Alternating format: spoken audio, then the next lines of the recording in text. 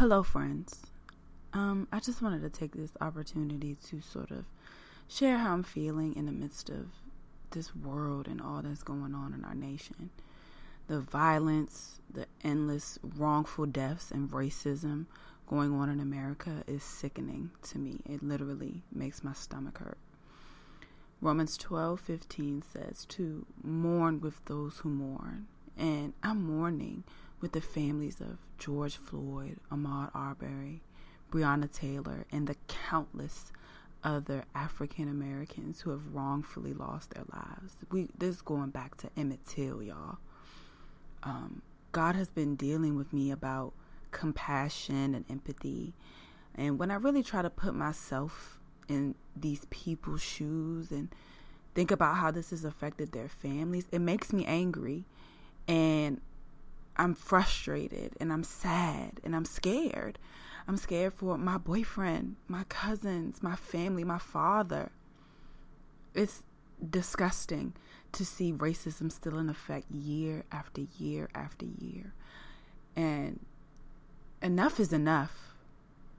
You know, while I know that we all want justice, I am reminded of Romans 12:19, which says, "Vengeance is mine, says the Lord." So I do trust that He will handle that. God will take care of those who are abusive to us and who treat us wrongfully. And while God is gracious and merciful, yes, He is also just. And I just feel Him telling me, like, this battle is His. And we have to trust that He will have His way and that He will handle it. Even though we can't make sense of this, we cannot ignore it. And as children of God, we have to move forward as the light of the world, not in darkness. Whatever that looks like for you personally, whether it be protesting peacefully or having conversations with people who you come in contact with who simply just don't understand what's going on. Let us be intentional about doing so with love and gentleness and kindness, the way that the Holy Spirit would lead us to do. Keep our nation and the leadership, these people in positions of power, keep them in your prayers.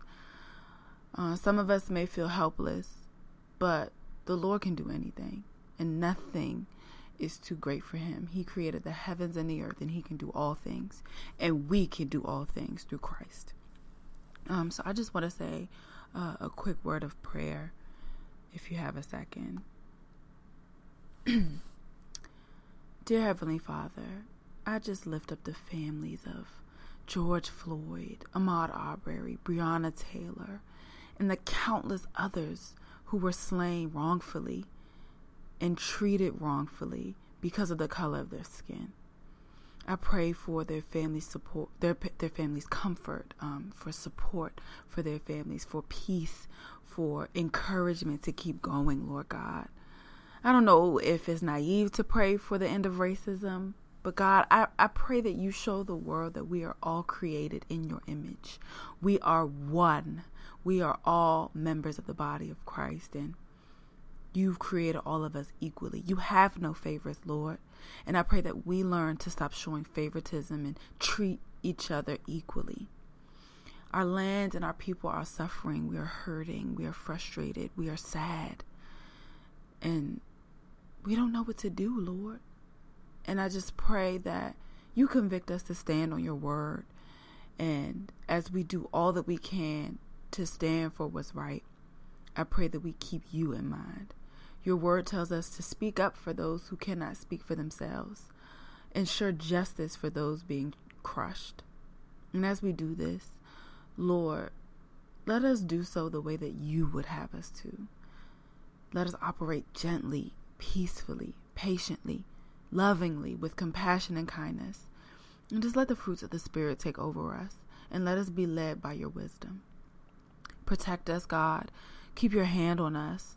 Keep your hand on our lives. And I just pray strength for us. And give us the strength to endure through this time. Because, Lord, we are tired. We are tired.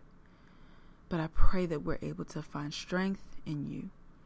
And Father God, I just ultimately pray that you please, please, please heal our land And it's in Jesus' name that I pray. Amen.